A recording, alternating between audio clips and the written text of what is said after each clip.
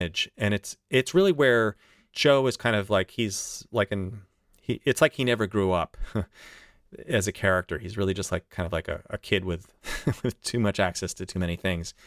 But I think that moment was a very important moment because it sort of changed everything and sent Joe into kind of I think a really bad spiral, understandably. And so there are moments like that. I think seeing Barbara Fish's interview about Doc was really eye-opening. Again, Rick Kirkham, the fellow who was Joe's producer, that interview really pulled back a lot of information. Also, the interview with Saf. He talked about his incident with his arm getting ripped off or at least badly damaged to the point where it needed to be amputated. I mean, that was just a nutty interview to hear him talk about, well, I decided to take off my arm and get back to work because I really believed in the Tigers. It's like, wow. These Tigers really have an allure that people would make a call like that. So, yeah, I mean, there were definitely moments, very kind of important moments where we'd get a call from the set and say, you're not going to believe what you're about to get in 2 days after it's synced and put together. So just leave a spot for this. So there were a lot of like, okay, what's going on now? I'd get in the office and I'd be, the B train was delayed and I'd get in and I'll see everybody crowded around the table and I'll go, uh-oh, what just happened? I'm 20 minutes late. What did I miss? And there'll be some crazy revelation about something. So it was a lot of just like, okay, regroup. Let's think about this.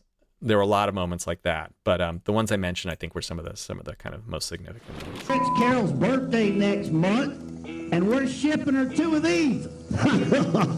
Look at the fangs on that. One day I went out to open up the mailbox, and it just exploded with snakes. So at what point was the ending?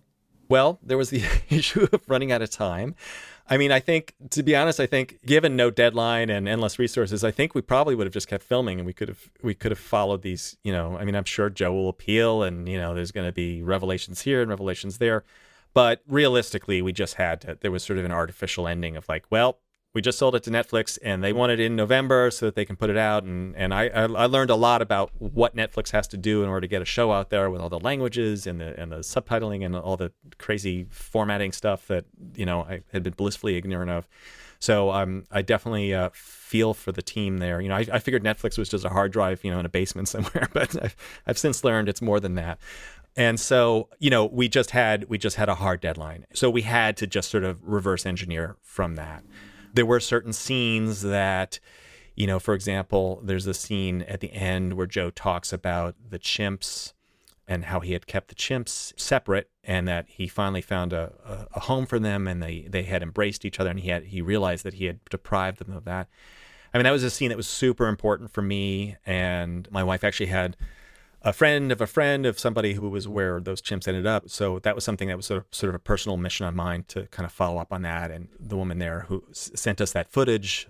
So that was an example of something we wanted to build to. We thought, well, okay, here's an example of Joe kind of,